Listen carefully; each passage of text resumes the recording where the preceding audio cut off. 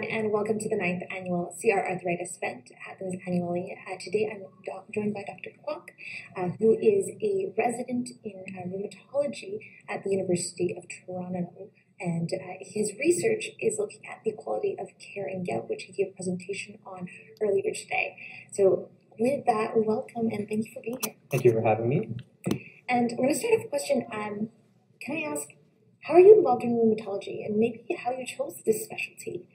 And kind of what is your area of research or specific area of interest? Yeah, so I was involved in rheumatology when I had the honor of participating in a CRA summer studentship during my second year of medical school. And I really liked how, you have the blend of acuity, chronic disease management, developing of longitudinal relationships with patients, and really immersing in the community. So I carried that interest into my internal medicine residency training and now in adult rheumatology. And ultimately, my clinical as well as research interests lie in crystal arthropathies, including gout, as well as quality assessment in the rheumatic diseases. Amazing. And I do agree that rheumatology is the place to be. Can I ask then, in your kind of interest area in that quality development, can you speak a little bit more about kind of specific projects that you've done or what you want to examine more in depth? Yeah, so I think, the disease of gout marries those two concepts very well. It's kind of nowadays a more neglected disease amongst rheumatology. And it's fascinating because it's one of the few diseases that has proven therapies that are cheap, readily available, relatively well tolerated. But the main issue is getting getting those treatments from the patient's perspective, from the health services perspective, and continue on that treatment. So I think the area of research is really in the health services realm, both with kind of educating providers as well as patients on gout as a disease entity and the importance of treatment. So I think that's where maybe my career can really cement itself into really improving the lives of patients. Amazing. And specifically, what are some of those quality measurements that we can use to kind of understand if somebody is going through with their gout care? Mm-hmm. So we know from kind of the health services model, there's processes of care and outcomes. So within gout, the most heavily endorsed quality metrics were from the American College of Rheumatology, published by Fitzgerald's group. So they really endorse quality metrics in gout care. So specifically from our research perspective, we were interested in evaluating whether patients had a serum urate level monitored within 6 months of starting a therapy called urate-lowering therapy.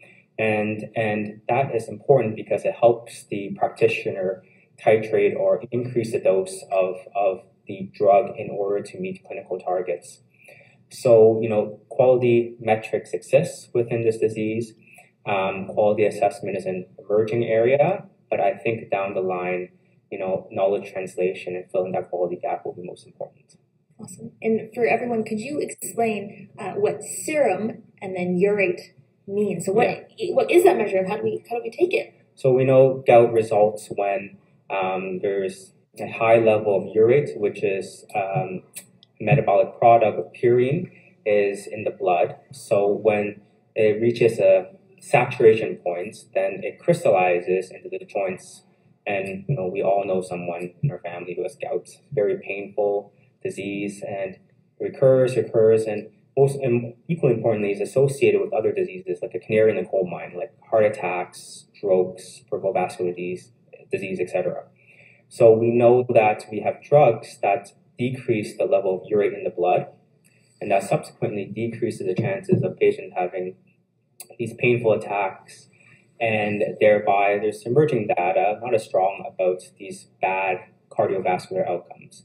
So, hopefully that explains a little bit of the concept of the treatment paradigm and kind of where along our research is. Yeah, and serum meaning we get a blood test for it. Exactly, yeah. Okay.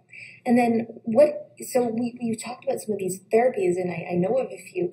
Talk us through kind of what is standard for, so say I come in as a patient. Mm-hmm. I present with the symptoms of pain. You diagnose me as somebody with the condition, and then what is kind of standard care or best practice for this treatment, and how would you follow up so that you ensure that I do actually adhere? Yeah. So I think there's two approaches in gout treatment. So one is treating a flare, and the second is preventing the flare. So I want to make the distinction that not everyone with gout needs to be on those long-term managements. There's specific indications for those long-term therapies.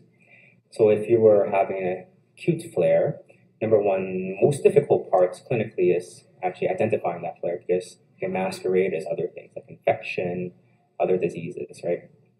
The area that we're interested in are those medications to prevent further flares. So the idea around, how we approach a patient is, if we decide that there's an indication to start those medications, we would start at a low dose to see if the patient tolerates it, and use the urate monitoring in the blood, so through blood work, to guide the titration or increase in the dosage of the medication until we meet kind of endpoints or kind of treatment targets, which is a urate level in the blood below a pre-specified level that studies have shown will decrease the chance of gout attacks, etc. So it does seem like this approach that is individualized, because you're measuring the patient's level of blood urate, and then you're going through this process of calculation, like how much of the medication are we going to give, so that we can bring that down to the pre-specified level. Yeah. And, the vast majority of gout is treated in the primary care settings. Of course, rheumatologists are involved when the situation is a little bit tricky in deriving the diagnosis or in managing the treatments. But I think, the main message from kind of the research that we've done to date is hasn't been done to the level where we want to. And I think there's still a gap in how we treat patients. And most importantly is thinking of ways to narrow the gap in the future. Amazing. Can I ask, what do you think, or what should be a first step in narrowing that gap of ensuring that we are following through? Yeah, so in our data, we found some disparities between specialty prescribers in how they monitor urate. So we see rheumatologists and their patients having a urate test 94% of the time, compared to family physicians peaking around high 60s, low 70s. I think that, amongst other factors in our modeling, the main question is, why is this happening? And going kind of into the root causes of why this is happening. And I think that will be the formative stage in trying to address these deficiencies in future projects. Awesome. Well, with that, do you have any pieces of advice for a patient that perhaps is experiencing pain, or they have gone to their family physician and perhaps weren't given, blood work requisites? Should they start a conversation with their perhaps family care provider, or ask to go get a referral for a rheumatologist in this case? Yeah, I think there's two parts to this. Number one, I encourage patients to read upon kind of credible scientific resources. So there's plenty from the American College of Rheumatology. There's networks amongst gout providers in the United States that are trying to educate themselves on this disease, because ultimately it's a chronic disease and it's not all just about medications. Medications form a crucial part of it. The second part is that I think there needs to be some outreach from our end to perhaps kind of share our knowledge and the current practices with primary care providers, so then they can ultimately benefit the most patients, their patients that they see in their practice. And with that, thank you to the audience. And we will ask if anyone has any questions at this time to please submit them. Do you have any self-care techniques for treating gout? In terms of, you mean if someone has a flare, to how to abort the therapy? Or how to alleviate the pain that they may be experiencing? So I think, my best piece of advice is always visit your care provider, because it's often sometimes difficult to tease out between gout versus something else, particularly if this is the first episode. If this is kind of a pattern of similar episodes, some providers do a pill in the pocket approach where they give pills, whether most commonly used medications, colchicine or anti-inflammatories. Of course, I advise patients to visit their physician because there might be contraindications to these medications. Where at the sign of a flare, they take the pill to try to abort it at the earliest onset. And secondly, I think adopting a healthy lifestyle as per the Canada Health Guidelines in terms of exercise, in terms of food, staying hydrated is very important because we know that gout is a harborer of other diseases such as diabetes, hypertension, heart attacks, etc.